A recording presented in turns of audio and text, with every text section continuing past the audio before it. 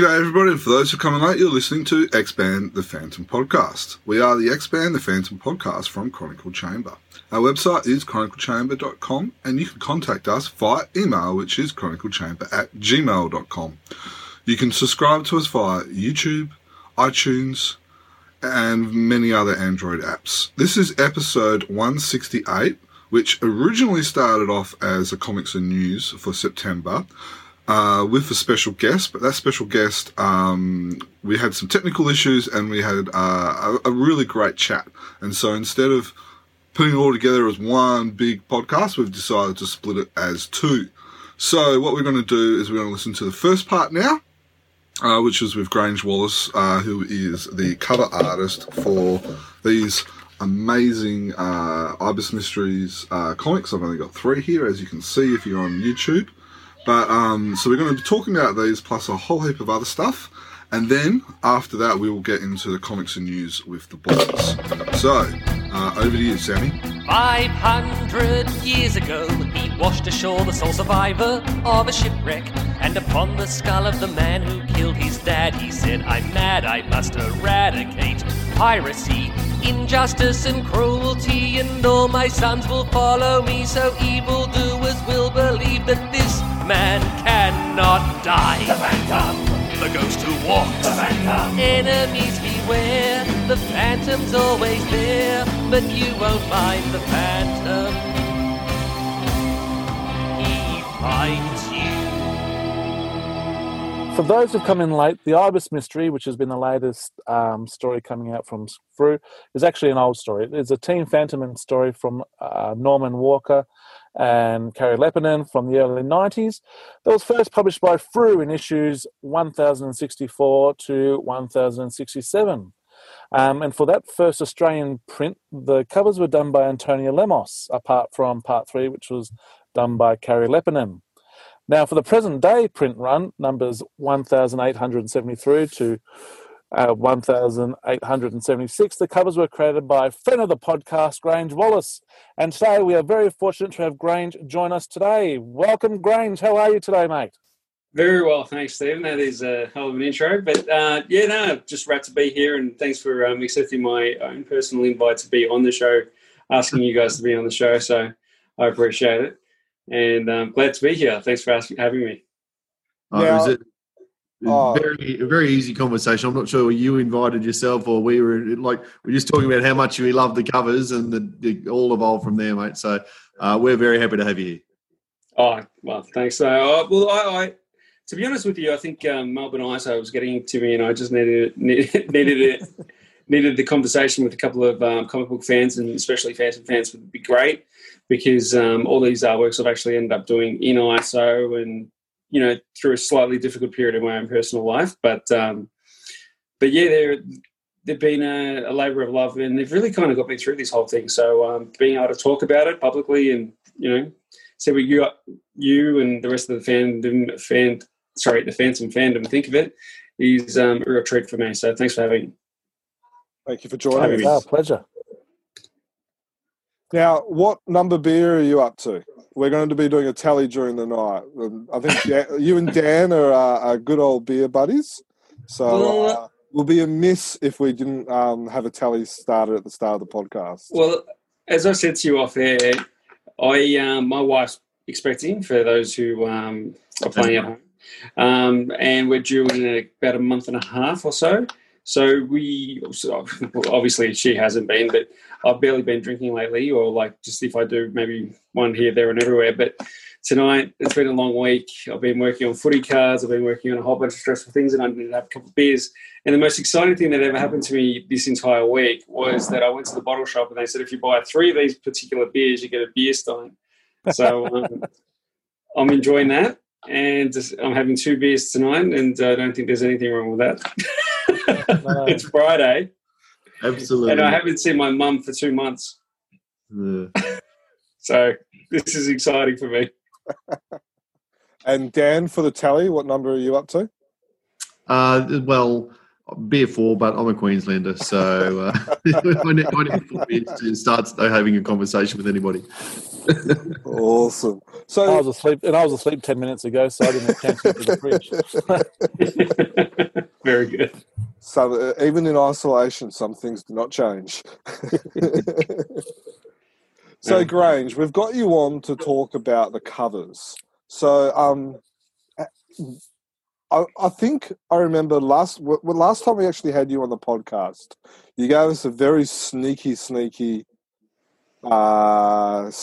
peek that you were looking at doing these covers. And that would have been probably about a year and a half, maybe 2 years ago, I think. I don't think it's that long. I think because I only got the job for these in around about November, September, I think, last year. But it was funny because they said, "Oh, look." So when we were all away in Sydney Supernova last year, I spoke to Dudley and Glenn, and I basically, this is just the way I tackle everything with my own freelance career. Is I will. Whoever's employing me or offering to employ me, I always try to set goals with them as though I was a normal, employee, because I think it's important to have goals and, talk about projects and the potential for a new collaboration here, there and everywhere. So basically being very inspired by Jamie Johnson's work with how he did a few interconnecting covers in the last few years, I was like, that's actually a pretty good, that's a good target to reach in terms of my own creative output. And it's a real challenge. I didn't know how challenging it was until this project, but it is challenging. And it was just something I wanted to do for myself. And so I spoke to Dudley and Glenn, and they were both pretty nice about it and obviously very accommodating. And they said, well, look, we've got the Ibis Mystery. We've been thinking about redoing a print on that and actually adding a sequel issue to it. So all said and done, it will be 5 issues, which is out of the cat's out of the bag on that one.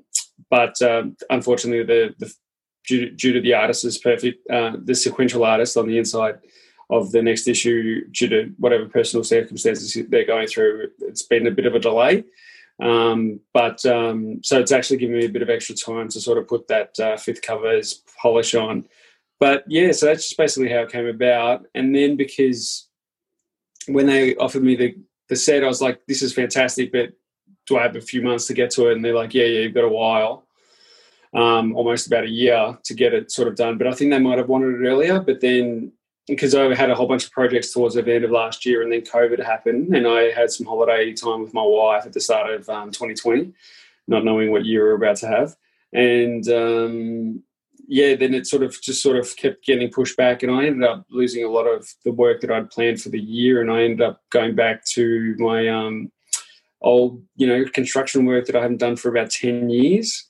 I used to be in advertising before that, and I've had little advertising stints whilst I've been an illustrator. But yeah, it was just find some work, any work. And then after a week after I found out I was labouring, when I was labouring, I ended up finding out my wife was pregnant. So this year's just been an absolute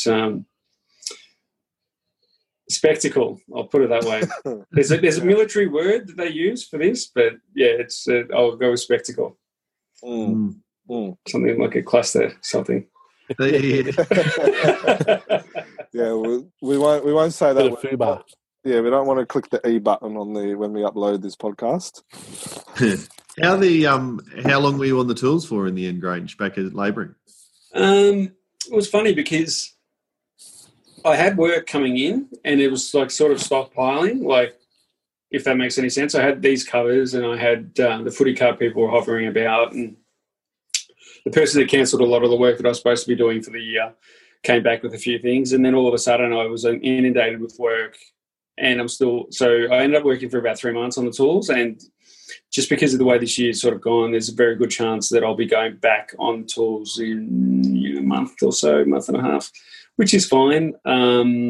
It's just, it's COVID, so you got to do what you can. Yeah. I'm very confident and secure in my career, and I don't really have any issues with it, and I actually enjoyed it. It was actually nice to have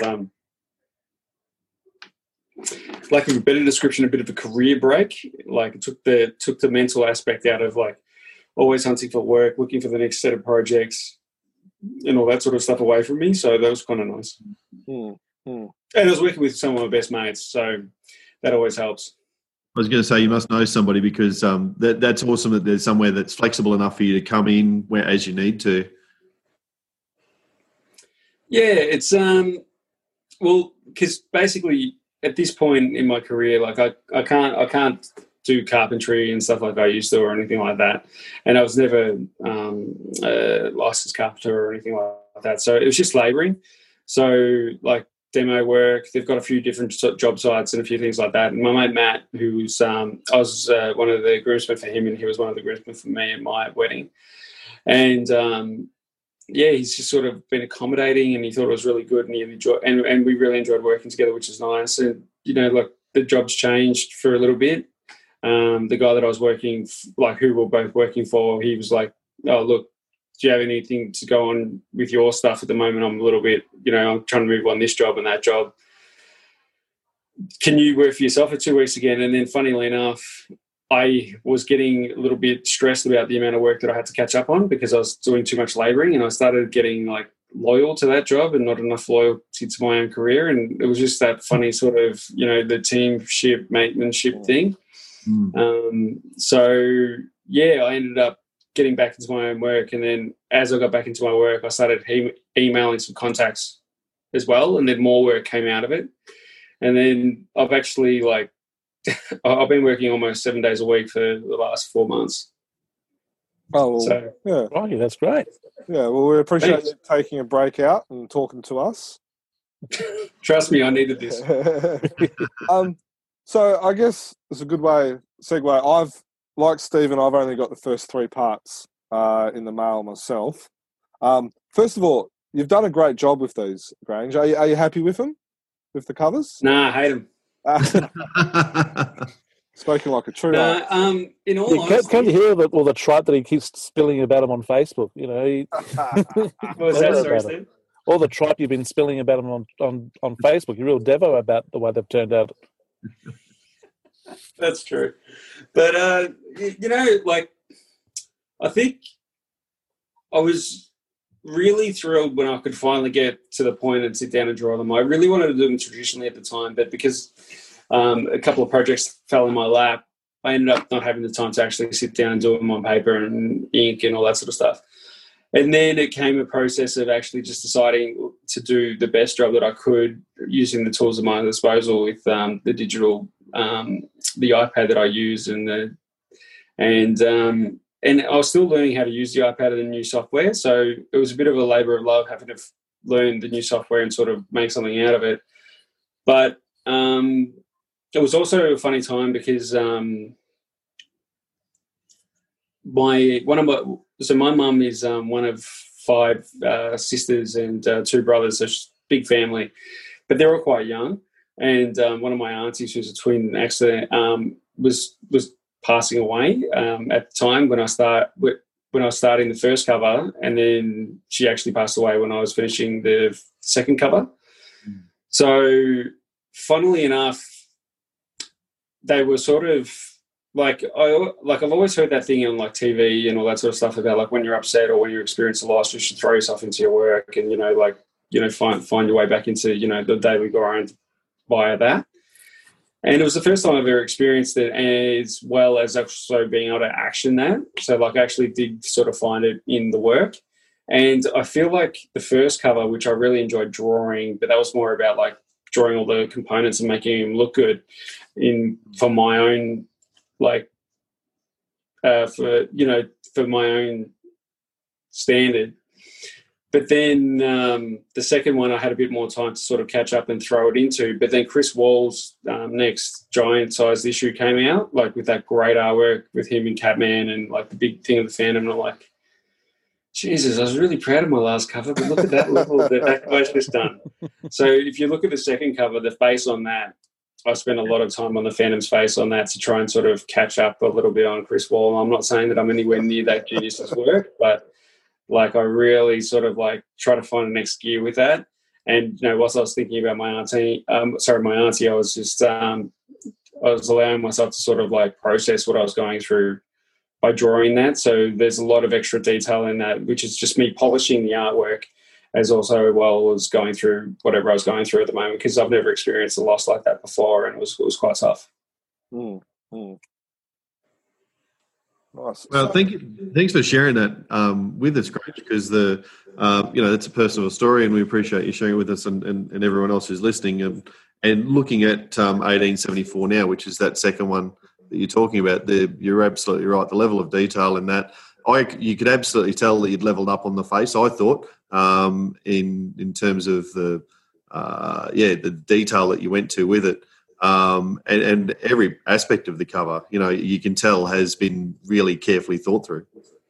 Yeah, thanks. I actually feel like it was cathartic in a way, because like I feel like it elevated it elevated my work a little bit because of that whole sort of process. Because like I'm not sure if you follow sort of like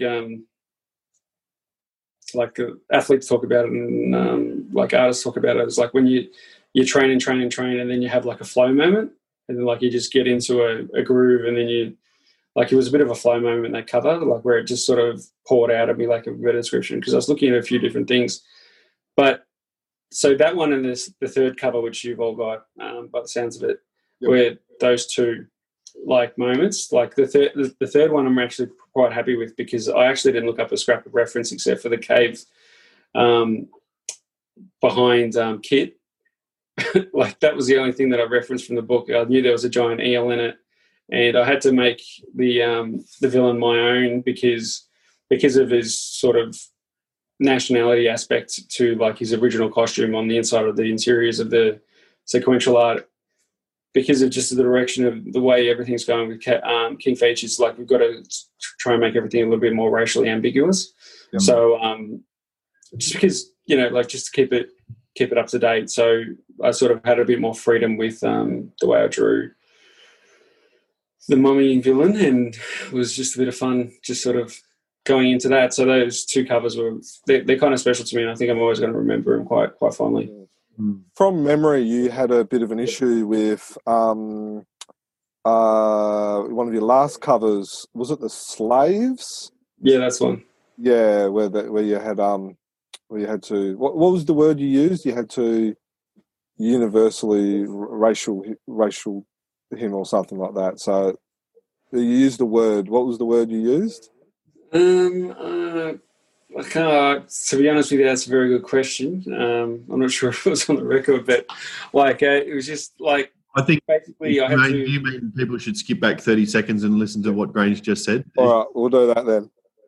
Yeah, you just have to make it more ambiguous in terms of, because the Phantom is a character who's steeped in a lot of history, and he's had, some great stories based in history, and Lee Falk always wanted to sort of use the Phantom as a teaching tool of history, but unfortunately his own history has almost been tampered by this current climate, which will probably not necessarily be the current climate, but the climate that's here to stay, in the sense that it's the classic story of the Anglo-Saxon superhero saving the natives and all that sort of stuff, which is a little bit of, unfortunately for the Phantom, it's a little bit of a dated principle. But I think that what we've got to try and do as Phantom creators is sort of just find a way of reinventing the Phantom. I mean, if you look at Batman, and if you look at Superman, if you look at all the other top-tier superheroes that have been around forever, as long as the Phantom, but not as long as the Phantom,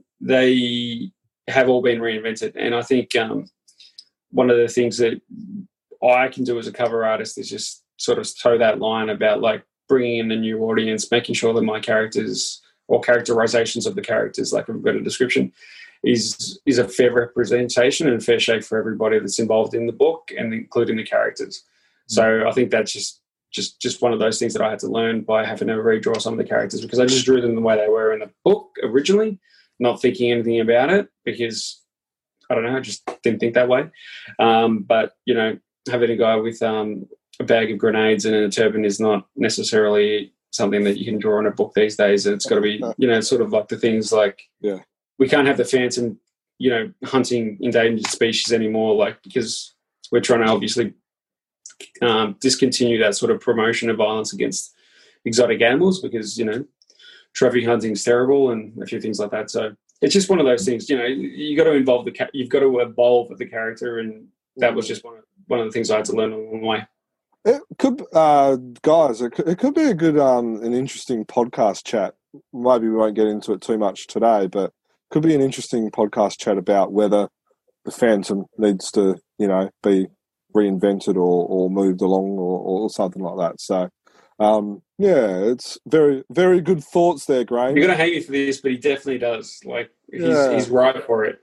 Like, he's got such a great storyline, and it could just be repurposed and beautiful. Like, I just feel like refreshes and reboots have got a bad rap, but they can be so beautifully done. So I actually feel like I'd love to see a fresh reinterpretation of the Frannon, but still keep sort of like what Star Trek did with the new movies, where they kept the original series untouched, but then they had some sort of a time traveling element that just set it off on a different tangent, and it's an all new thing.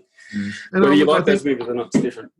The Phantom lends itself to that so easily. If you just click your fingers and go, all right, we're going to start telling the story of the 24th Phantom, who is beginning his journey in 2020, you could almost get the whole series back on kilter. And the mechanism to do that is built into the generational hero. Yeah, exactly. It will probably be the 24th Phantom for the year 2040. It depends how your maths wants to work out. Anyway, all the people that like the TV show. I'm talking about the TV show because the 2040, TV show.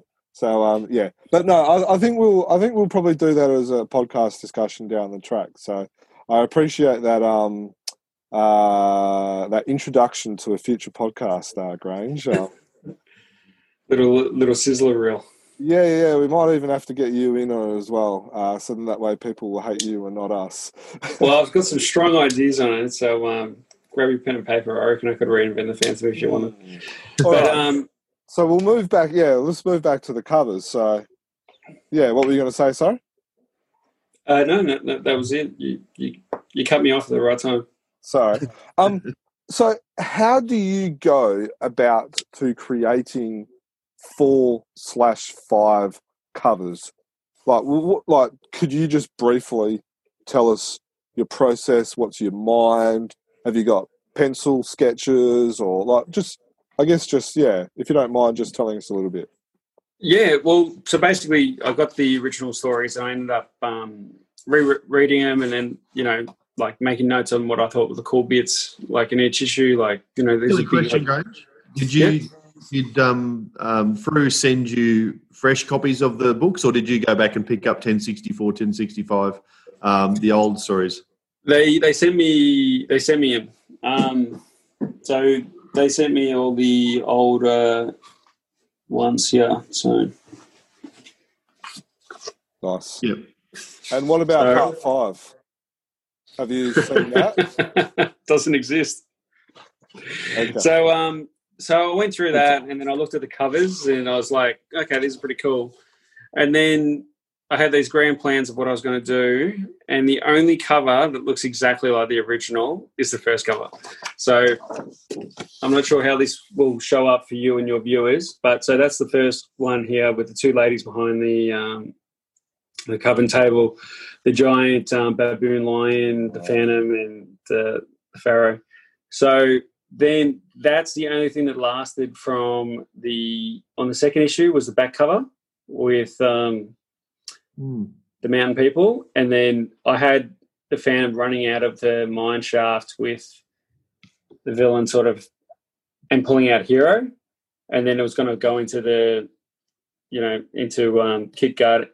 Phantom cutting Kit, and then the bracelet and the eel, and then the last one here with the big ibis. But then when I knew there was going to be fifth cover, I'm going to save the ibis for the last issue, and then Devil and the Phantom like the way he was in the original cover with the villain there. But what happened is, as I was drawing this one, I hated this section here, and Glenn gave me some feedback saying, we'd like it if you varied the size of the Phantom up a bit.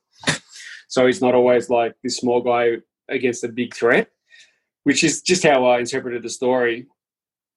And then, I just basically, like, I've got screen recordings of all the covers of how I drew them. So the second one and the third one, you'll just see me trying to do my layout about 10 or 15 times each, like scribbles, and then rubbing it all out and then starting again until I landed on the ones that you've all got in your hands now. And then the last cover, I had this idea of it just being like the Phantom in like this sort of ghostly, misty, like burnout forest from the explosion, and everything's in ash, and he's covered in white, and it's him, Hero, and Devil just like side profile walking through like this ashy field. And I sent it to Dudley, and he's like, "It's a bit plain." He's like, "It's a bit plain. It's not as dynamic as the other ones." And I'm like, "Yeah, you're right." I hated it, and I ended up like procrastinating on it for a few weeks. No, actually about a week, because I didn't have that long to finish it. And then I basically like was looking at it, and I was like, I hate this so much, and I just like deleted it, and I drew the fourth cover, which you've all seen online at least, over the weekend. Yeah, that's the one. Yeah, mine and I just thought it would be cool to do like a Phantom that just fresh out of an explosion, shrapnel all in his back, and just going like, ugh. Like a tough day at the office. Yeah, that's exactly how everyone's been putting it. And that's the cover for. He's got to have a bad day every now and then, doesn't he? Yeah, he does. Yeah, you're right, Stephen. It is like a very it is a 2020. So you've got it in your hands, Dan. What do you think of it in no, I do have it here. It arrived yesterday as a subscriber, so it'd be the first one in a long time I've got before Jermaine, I think. So no, I really love it. I think that when you first showed it to us, I was a bit it jumps out at you because it is the Phantom, victorious, but having had that bad day, and we don't see too many of him, especially cover images of the Phantom being just beat up and had it. So no, it was it grabs your attention, and again the attention to detail in the face again I think is pretty impressive as well. Oh, thanks. Because like to be honest with you, like it's this weird thing. Like I'm not sure how the other Phantom artists fare when they're drawing a cover. But I'm literally just thinking the whole time it's like a war of contrition between me, my pen, and God damn, I hope the fans like this. I'm just like, I just really don't want to upset anyone, which is probably the worst way to be as an artist because you're just probably like trying to please too many people. But I know that my work's a little bit more contemporary than some Phantom fans like. But I just basically like to try and bring a cinematic feel to every cover that I do. Like I love those traditional pop culture, like those 40s, 50s cinematic posters that were all illustrated, but also like the Phantom Humanes books that were just reprinted, like the old classic painted covers. I think they look sensational, and I want to sort of have my work in my own style be to the side of that, like paying homage to it. But yeah. Well, you with the terminology about the cinematic style, I got that from I think it was your second cover, which was the story with the sword into it. The Guardians of the Galaxy one. Yeah,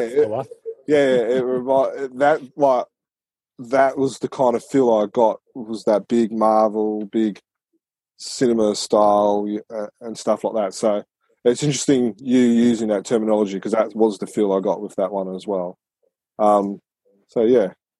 Oh, thanks. Well, yeah, that's as a cover artist for Fru, that's my goal is to make it as cinematic as possible for the audience, because I look at the fandom and I see all the other superheroes that are getting movies and cartoons and TV shows, and I'm just like, why not the Phantom? Like every time I see a new issue of the Phantom come to me and I read it, I'm like, this is just as good as any episode of the 90s Batman comic, a cartoon that Paul Dini and Bruce Timm did. So I'm just like, and I've spoken to Duncan Munro, we caught up on a Zoom a few weeks ago, and I was just like, I really feel like the way to bring life back into this character would be like a really tight serial Netflix show. Like they've done great jobs with Voltron.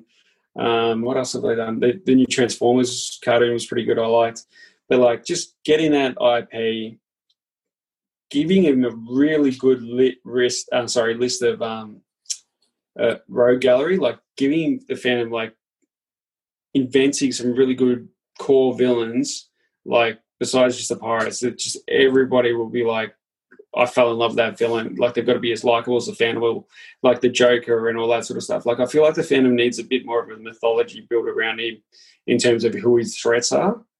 Because for mine, I it's agree. like every issue is a different villain, and it's different. Sometimes it's Jack the Ripper, and sometimes it's this guy or whatever else, or some witch, or a phantasm. But I just feel like if you'd really just distilled the character down and then put it in a really tight animation with a really good set of story arcs, they could even, do the flashbacks and the Chronicle Chamber sort of stuff and show you some of the previous Phantom's work that teaches the current Phantom to get through those processes. It could just be an amazing story, and it could be an amazing series that sort of blows the doors open on what the Phantom can be able to do as an intellectual property. Mm. You're preaching to the converted here. We've often said that sort of stuff about it. A Netflix series would do wonders for the Phantom. And when you're talking about like a rogues gallery, and you're saying, the Phantom has a huge rogues gallery because, like you said, there's a new villain every issue. So an idea for that is like pick one of those fellas, like say a fan favorite like Mr. Hogg, and actually really flesh him out, and he'd be the big bad guy, and like he could be like. But then, I suppose a criticism for that would be that he'd be like, he was the guy from Daredevil. Big. Yeah, Kingpin. So that might draw a likeness to that. So pick somebody else, I guess. But there's as you say, there's a countless array of villains to choose from. The Nomad, Sahara, Python, and I'm only naming ones that have probably been invented in the Tony DePaul era. But Lubanga as well. Like there's so many.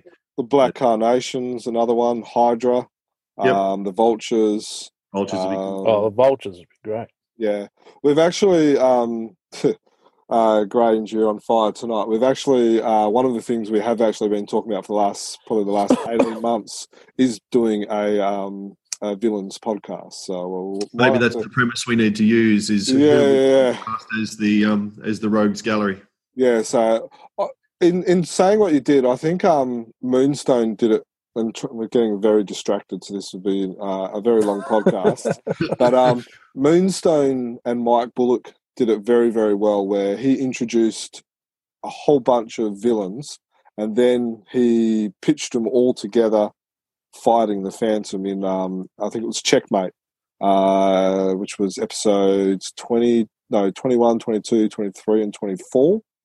I believe it was, where it was. So you had like I'm going to disagree with you at the moment, mate. So you had like about 6 or 7 bad guys all coming together and fighting against the Phantom. It's just 6. So So so there is a little bit of precedence in the Phantom world, but you're right. You're preaching to the Phantom. Yeah. So what I meant to say is, I'm not saying that the Phantom doesn't have any villains, but I just think that the greater population only knows the Phantom, they don't know his villains. It's like. Yeah. One of the reasons that The Flash and Batman and Spider-Man are so successful as IPs is that their villains are as successful as the character. Yeah. Whereas, like, Superman is only Lex Luthor, really. A lot of people might know Bizarro or... There's a general as well. Doomsday, maybe, and Darkseid.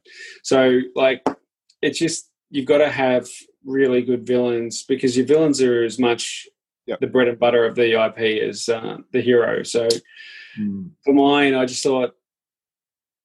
if you do like something really tight with the Phantom where it's like a really like no holds bar sort of like gritty tale without it being like violent, something that kids could get into, like, it doesn't have to be over the top, but just like a gritty tale, like where the Phantom's got his back against the wall sort of thing. But you introduce some villains with some really good backstories and you really flesh them out. So they're like anti-heroes / villains and all that sort of stuff like they did in the 90s Batman show. It's like, it's a formula that breeds success. Like ever since the 80s and the 90s in terms of movies and stuff like that, if you make the villains as interesting as the heroes, those IPs last and last and last, like Terminator, Predator, Aliens. Like people want to know more about the villains than they do want about the heroes. Not that you look at all of the various villains from the walks of life of the Phantom, whether you've got seafaring pirates, you've got terrorists, you've got dictators, mystics, princes. There's so many different types you could draw from, And to explore the backstory of a Sing pirate, that's his family business. He's born into that, and that's just how he has always understood the world to be, and understanding what makes all of those villains tick.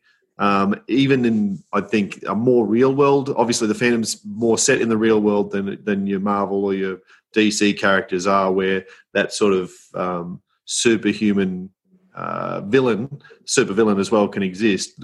In the Phantom's real world, that's a little bit harder, but there's still the stories of the characters, how they arrived at that point, for sure. It can be just exactly. That's essentially what I'm talking about. Like with Sing Pirates, it's like, what is it about that mantle that gets passed down from father to son? Like, why are they the opposite of the Phantom? Like, what is the father so abusive that the son can't help but retroactively become them? Like, even though they're trying to be better, and then they they fall in love with somebody, doesn't work out, they try and live the piratehood, and then they end up falling back in the throes of despair back into pirate, and then they become like slowly meaner and crueler than their father was ever before them. And just little narrative beats to sort of like go, that version of that character, like that Sing pirate, like give him a name, give him a backstory that makes him so alluring that one becomes so much more iconic than the other 80 years worth of them. Like, that's, you know what I mean? Like, it's just that sort of, like, that's why we love the Phantom, because he's got that lore. You've got to give that to the other characters around him. You know what I mean? Like, that's just how I feel. And I just feel like there's such a good quantity of storytellers at the moment. There's such a good quantity of creatives at the moment, and all of them are looking for a job as well at the moment. So, and there's a lot of people looking for entertainment too. Yeah, exactly. And there's a big ass need for entertainment. But I just feel like there's a lot of people that find respect in like rebuilding IP and making it amazing again. I mean, like, for example, one of my favorite movies from the last couple of years was Blade Runner 2049, because it was a sequel that did not feel like it needed to be made, or it was not just a cash grab, and it ended up not being a cash grab because it bombed. But it was so dripping in the truth and the realism of the first film. It actually made the first film better in retrospect when you watch it, the second film, because of what like if you watch the first film after seeing the second film, you're like, oh my God, they really picked up all these narrative points and just turned it into this brand. Like, I don't know, I love that film so much. I could talk about that in its own podcast for hours. But yeah. All right. Well, we will go back onto the comics and news topics. And I think it's my fault. I'm so sorry, guys. I think that episode 168 is now an interview with Grange Wallace, and record comics and news separately. And then we'll. This is supposed to be a 15-minute chat as well. Anyway, yeah. That was never going to happen. And then, and we'll talk more about the villains in the next in one of our next podcasts. So, will these covers be made into a poster? Yes. With part 5. But if you can find anybody with a wall long enough, I'll give you a medal. I was going to ask, are they going to be like side by side, as in what Jamie's done, or are you mixing them up? Well, if it was 6 covers or 4 covers, I had actually considered doing like one here, then the like 2 rows, lack of a better description. But then when it was 5, I'm like, I can't make that work. But yeah, so it's just going to be one really long one, or alternatively, it might be 5 that you buy individually and that you could actually frame up individually next to each other, or you could combine them into the one frame. So how that looks at the moment, we don't know, because I've got to do the 5th color. But it's just it's more than likely going to be a one long sort of tapestry, and that's the way I kind of like it. Like, like those traditional Japanese tapestries where you can follow the story along for a long period. So I'm hoping that it all comes together pretty well. And I think I'll send you guys a rough one on our little chat that we've got going on some social platform. Yeah.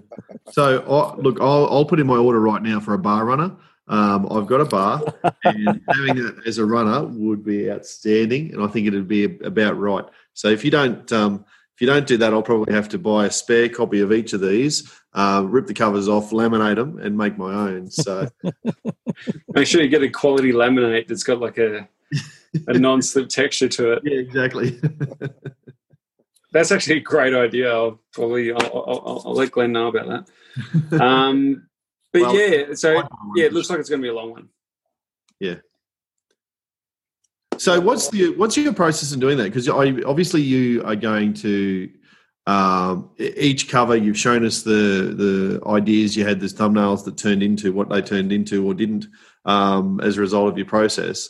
So you've got firm ideas about what each. You've firm ideas about what each cover is going to look like, but then you at the end think about what the next one's going to look like or how to stitch towards that, or can you talk us through how you make those decisions? Because colour, the movement, everything. There was a little bit of Dan Andrews about it. Like, it was a bit of management on the fly because it sort of got away from me. Like, I was drawing. Hey, I better put some context here, Grange. These guys probably don't know who Dan Andrews is. No, we're well aware. Of Victoria. So what I mean by that is like I made one change thinking that it will still work, and then it didn't, and then I had to keep making more changes on the fly. So basically what ended up happening was I drew each cover individually. So like I drew one, and then as I was finishing the second, like, so for example, I drew the first cover, and as I was finishing the second cover, I went back to the first one's file, copied like a slither of the end of it, and then sort of merged it and overlaid it onto the other one. But the thing is, there were sort of like some skeletal features in between all the sketches that sort of did line up, and I knew what I was doing, but I had to basically like color match everything on each cover. So like take the ends off and then draw a new artwork to connect them, like a mini artwork. And then that sort of just like ended up being my process through the whole thing, where I just basically overlay the previous cover on top of the back side of the first cover and then sort of trim it in. The only thing is there's been a few things where I didn't exactly get the lineups right for the print cut lines. So like, for example, the third cover and the fourth cover, there's actually a double, like if you line them up together, you can see two parts of the cave lines that are identical. Like if you go back to back, then you can overlay them and make it look sweet. Dan's busy doing it now. Dan's doing it now. Dan's the only one that's got part 4. Oh, yeah, I see where you are. Yeah. Yeah, so it's a small little detail, but yeah, it's just not 100% lined up. So you can see how the side of the cave is a little too far into the back cover. So this is going to be just for people who are trying to line up their print versions. Obviously, in the poster or whatever, as it comes together, that won't be a concern at all. And look, how many people are seriously going to go home and line up their print versions? So everyone will be after. I don't know, man. I've been already getting a lot of hate mail about it. Nah, it's a joke. But if they want a really good version, they're just going to have to wait for the poster, I suppose. Yeah. Now, talking about hate mail, you made a mention before that, like you're very wary about appealing to Phantom fans and all that. You've done work for a lot of other different mediums, especially like football, and I'm assuming that football fans are very vocal and stuff like that as well. How are Phantom fans compared to other fans of some of the other IPs that you've done work on? Are they as brutal as what we think they are, or are they more forgiving, or what? Do you have any experience in that? Or I have plenty of experience, and I have some stories to tell if you really have the time for it. But the fact of the matter is that when you're dealing with anything that people love, if it's got a fan base of more than a couple of thousand, you're not going to please everybody. And I don't try and actively please everybody because I'm not that immature to think that I can. But I aim to please at least the vast majority. So what I mean by saying that is that I want my Phantom to look strong and heroic. And when it comes to the football cards, and if I do a mascot or a footy player, I want them to look like the commanding presence that they should be. So it's about basically trying to pinch as many of the basic feelings that most people have towards these intellectual properties. You know, like Batman's supposed to be dark, Superman's supposed to be, you know, bright blue and heroic. Your football team's supposed to be tough. Your fandom's supposed to be, you know, flamboyant, but at the same time mysterious in a few different elements. So that's one of the reasons why I always make him look like he's got like a reflective, like glowing goggles. So, you know, he's the ghost who walks, to make him look a little bit more ethereal. But at the same time, he's an athlete and he's a strong superhero and he's a gunslinger. So like I would try and have all those sort of things. Like I like to keep his gun belt moving like he's like what am I saying? Swashbuckle. There we go. And so it's just like you've got to cherry pick your elements to make it the most classic version in your own style. So I always aim for that. But then, you know, like my first cover for this for the Ibis Mystery came out, and when I popped up one of my pictures, like one group of people were like, "That jaw's ridiculous," blah blah blah blah, and you know, like obviously you have some talent, but you know you can't draw. And I was like, okay, so that makes no sense. She just paid me a compliment or slapped me in the face with a wet fish. So, and then I responded to it. And I was like, oh, thanks. It was just a few hours of my work, of my life, but that's fine feedback. They deleted that comment, but you know, like you have to deal with these sort of things here, there, and everywhere, because you have to. When it comes to illustration, the Phantom on the first cover is actually the smallest version of all 4 covers. Yep. So you have to slightly exaggerate his proportions a little bit for him to be the recognizable feature in the comic versus, you know, the Ibis, Pharaoh, and everything else, because there's a lot going on. But then if I do a tight crop and post it online, which is what I did do, and because it's at a higher resolution that's ready for print media, they see the exaggerated features and they just like rip you to shreds on it. And it's like, yeah, but you haven't seen the whole. But if I started sweating that and getting upset, like with all those little comments, you wouldn't hear from me ever again. I wouldn't be here. I'd just be like, that's it. I'm going to go like Lollipop Man or something. Like, just do something where I can just control like the people that I'm dealing with in front of me, and rather than worrying about people online and all that sort of stuff. Yeah. If that makes any sense. Yeah, no, it's interesting listening to creators talk about the pitfalls of social media. Okay, so take 2, welcome back from technical difficulties. Behind the scenes, we've just wasted 45 minutes or something while we try and work stuff out between us. Anyway, well, at various points during the off-air, as different people have tried to get back onto the Zoom conversation, Grange, we were talking about, I guess, the comparison between the original covers that Antonio Lemos did against the covers that you've done. So I'm holding up at the moment on YouTube for those who are there, 1094, which is this one, and we see exactly the same 3. Sorry, 1064. Good call. 1064. We see the same 3 characters on the cover. Phantom's still in the foreground, but they're very different images, and we see the same thing across the part 2, where basically we've got the same 2 characters, but vastly different compositions and looks, even getting further away from that by the time, and you mentioned this right at the start of the chat, very different in the 3rd issue, and then in the 4th one, very different again. So can you just tell us a little bit about how you use, because Antonio Lemos is an artist that we all love, and is synonymous with Phantom Comics for 20 years. Can you just tell us a little bit more about how you sort of took the composition that he'd done and reimagined it, or I think in the sketches you were showing us earlier on that your horse in for part 4 was pretty similar to what Antonio had done, but then you went in a completely different direction. So can you just talk about all of that?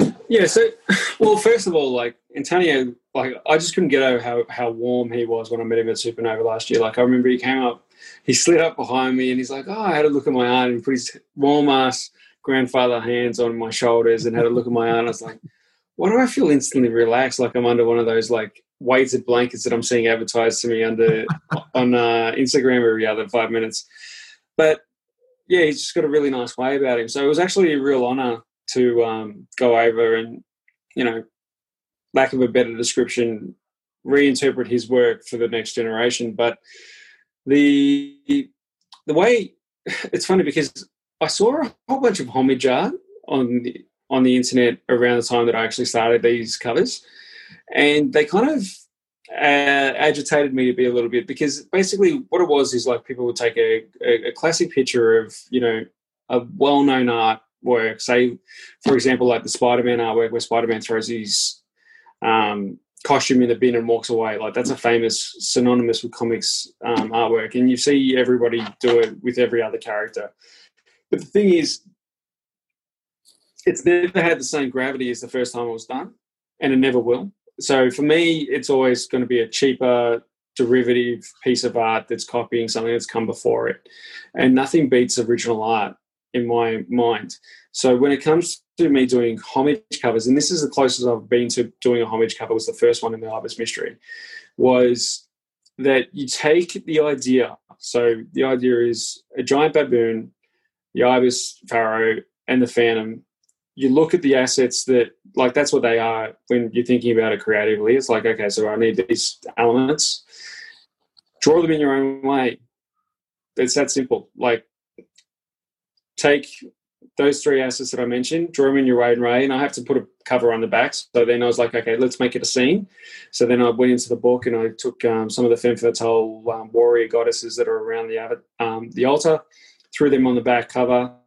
And then that's how I did it, because like I wanted to pay, like it is a homage cover. That's the closest I'll ever get to a homage cover without redrawing the exact cover in my own style thereabouts.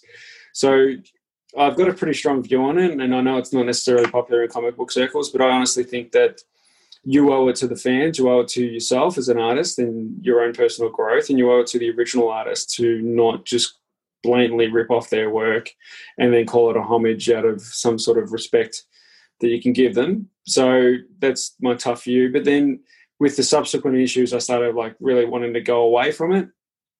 So like I didn't want it to be exactly the same.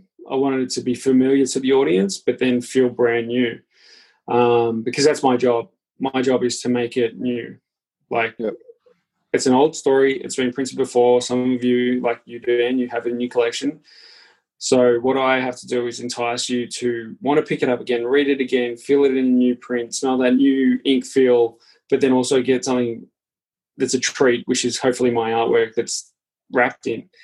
But then, you know, so basically the first one went off without a hitch. And then like as I started working on the other ones, I started realizing that I didn't like the original compositions that I showed you in the sketches before, and they altered in the pipeline of the way I drew them.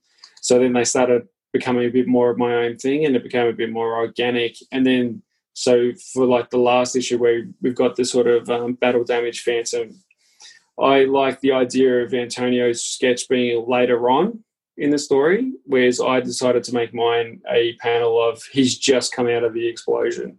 And I thought that would be a fun thing to add to the story. And you said before, I can't remember now if it's on air or off air, but it's been that way. Yeah. That you went through a real process of change in the way that you were going to depict that fourth cover in particular with him riding off on Hero. And I think you said you might be able to share some of the yes you did in the lead up to that. So basically I had this idea of like I'm not sure if you guys have noticed, because it's hard to line all the covers up in terms of like just space and without having too much of a reflection on the covers, given the glossy print that they're on. There's actually a bit of a colorway to it. So it goes from a strong purpley pinky hues into an orangey hues, and then it goes into like a blue hue, and then the last one's an orange, like a pink and then green hue. So originally I had an idea for the fourth cover, but then this would have actually ended up being a problem for the fifth cover if I did do this. And Dudley and Glenn sort of put me on the right track with this. But I had the idea of it being a white cover with the Phantom sort of walking through like on a side view, like on a cinematic style, like walking through the burnout area from the explosion, like just in like an ashy cloud, and just like sort of being almost like a bleak white, sort of like a Russian snowfield, lack of a better description, of the Phantom. And for some reason, one of the challenges that I'd set myself, my own personal goal for these series of covers, is I didn't want just static poses. And then what that actually ended up being was a static pose of just having the Phantom side profile walking on a horse left to right of the screen of the viewer, lack of a better description, that I just thought it doesn't live up to the goals that I'd set myself for these artworks. I wanted each cover to be different. I wanted the Phantom to not just look like a placard character. It was just like, here's the Phantom, here's the next issue of the Phantom, buy it, it's a Phantom comic. Like, I wanted it to be a story of imagery on top of the story within the books. So basically I sent it to Dudley. Dudley seemed a little bit hesitant on his approval of it, and then I ended up scrapping this artwork. But the funny thing is I ended up enjoying the way I was drawing the Phantom, and I'll share it with you guys now. But it ended up being a little bit of a miss, and I think you'll see why I ended up scrapping it, because the idea was, like, you can see the little rectangle on the right-hand side, that's going to be like where the Phantom logo is. The black area is where it would have connected to the cave with the third issue. And then I wanted the Phantom to sort of walk out, and then I was going to put like some of the imagery in the smoke from what he'd just been through, like just as a black and a white thing. Yeah. But it just wasn't working. The only thing that I liked about it was the Phantom's arm, and then I just realised that I didn't, and the blood off his chin, and I was like, this isn't going to work. And actually I did like the burnt hair. Oh, yeah. That actually was redrawn in the new cover. So that's actually in the new cover. If you look at the top part of that cover, it's hard, blink and you miss it. But yeah, he's got cinch hair. I don't think I've got that issue here on me in here. No, I don't. Is that the fourth one?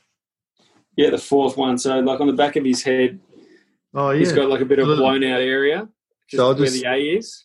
Yeah, absolutely. You can sort of... Yeah, so like I burnt the hair off on the top there. I just thought it would be fun. The kid's going to have to go home, shave his head, and grow that out until he gets his luscious locks. Absolutely. But, he hides it under a hat or a skull, so who knows if he even got hair. But yeah, so that was so like as a creative, you sort of got to realize when you're sort of backing a losing team, and you just got to like pivot and just make the right thing, which ended up being that cover because I was like, I submitted it on a Monday.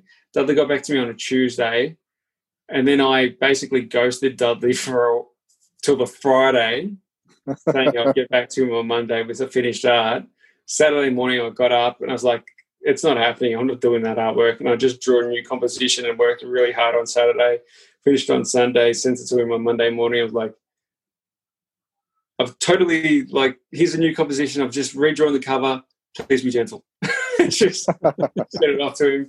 And he's like, great, mate. That's better than what it was. And that's this one?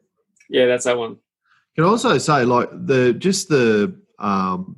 depiction of Hero, the face of I'm not sure that I've seen a horse so realistically depicted in a cover image, and I do love the little attention to detail of the good mark on the bridle there as well. Oh, the mark good. Yeah. Yeah, I thought I did that for you guys. I just thought you'd enjoy it, like, because a lot of people got back to me about the cover that I did, the issue number I can't remember, but the one with the two femme fatales in front of the lava pit with the slave children. Yeah. Oh, yeah. I did a 13th Phantom, and I just I put a few flourishes in the costume. Yeah. And the good mark was a little bit more flowery. Yeah, so like a few people have liked that. And then with all the sketch covers that I did last year, I designed this idea of like when it comes to like neutral areas of the Phantoms, like cave and like the Chronicle Chamber and a few things like that. Like I draw a skull, but then I do the mark of the good on the skull, like if it identifies that this is, like neutral territory. So that's when like I was like, oh, I can't do the skull on Hero. He's a good guy. So that was the idea. I like it's getting late, isn't it? It is. It's been a very it'll be a very interesting podcast to edit this one. Yeah. Well, hopefully people can piece it together and enjoy it. Yeah. Well, it's been great in done edited form, that's for sure. Yeah. I really appreciate you just going into a lot of detail with the covers and just talking about the processes and the flow and the colours and everything that you went through. I've really enjoyed that. So yeah, no, I really appreciate that. No. Look, you guys are my mates as far as I'm concerned, so you're welcome. I don't feel like there's any benefit in me trying to look too professional or be like a completely untappable or unapproachable person. Like I'm not perfect in terms of like the way I deal with my audience and a few things like that. Sometimes I don't get back to them as quickly as I'd like to, or if at all, just because sometimes my work gets the better of me and I just like let things slide. So if I get these opportunities to talk to people honestly and let them know that I'm a real person and I'm dealing with my own things, hopefully other people can see that they're allowed to be their own people and do their own thing and deal with their own things and not beat themselves up about it. Because the fact is, it's hard enough being human, let alone a good one or a bad one. And it's a tough gig that you've got where everything that you create for your work goes out to a public audience, and then everyone's got at Grange. Let's go. Let's provide the feedback there and then. I'm sure that any of us in our jobs, if everything we did on a daily basis was out for public opinion to see, we wouldn't enjoy that. So it's certainly an element of life that you deal well with, I think. No. Thanks, Dan. I really appreciate that. So, Grange, is there anything that we haven't covered that you would want to quickly let us know or talk about or anything like that? Or any of the other guys got any questions that we haven't asked? I do have a question, and I think we need to make it accept now that this is no longer a comics and news podcast. This is an interview with Grange. And so we'll certainly reference this when we actually review the stories. But just your perspective, Grange, you said you obviously had to reread the Ibis Mystery, or was it a reread for you? Have you read this before? Is this the first time you read it? It was a new project. Right. It was fresh eyes on it. So and what did you think of the story? If you were to give Norman Worker's four-parter a review, what do you think of his storyline? What do you think of Carrie Lapinen's art? Is this a Phantom story that you enjoyed? Well, it's funny because Dudley and I were debating because I enjoyed the story. I liked the fact that it's been in a couple of Phantoms. I liked the fact that Kit Walker was in it, and I like how it was like a unfinished business story for the Phantom. Like I like that element to the fact that it was never a resolved adventure, and it was always messily ended. Which I thought was kind of cool. Like it's a bit different. Like usually Phantoms, it wraps it up, closes the book, and it's all good. Whereas this one, it had like a bit of a lingering effect. But like, so in the first issue, it was quite deliberate of mine to do a bit of a sort of like a bewildered looking Phantom, where he looks a little bit like aggressive and a little bit like he's surveying his surrounds, like he doesn't get it. And then on the second issue, he's a very calm, relaxed Phantom, even though he's engulfed in fire, because he knows that it's an illusion. So the idea is like it's a Phantom that grows through the storyline. Like he's originally, like bewildered for a second, and then like, because of the Chronicles and him able to sort of understand the threat, that he was able to sort of be a bit more cool-headed about it and get through it. But it still costs him a lot, which is one of the reasons that the fourth cover is so bloody, is because it's actually, it's a very risky story. Like he can't take his threat for granted, and he's exposed to quite a lot of danger. So like the fifth cover, which is in my mind's eye at the moment, is actually going to incorporate some more of the Ibis the Ibis imagery is what I meant to say, not mystery. So like there'll be an Ibis in that, because if you've noticed, there hasn't actually been an Ibis in any of the covers except for the Pharaoh on the first one.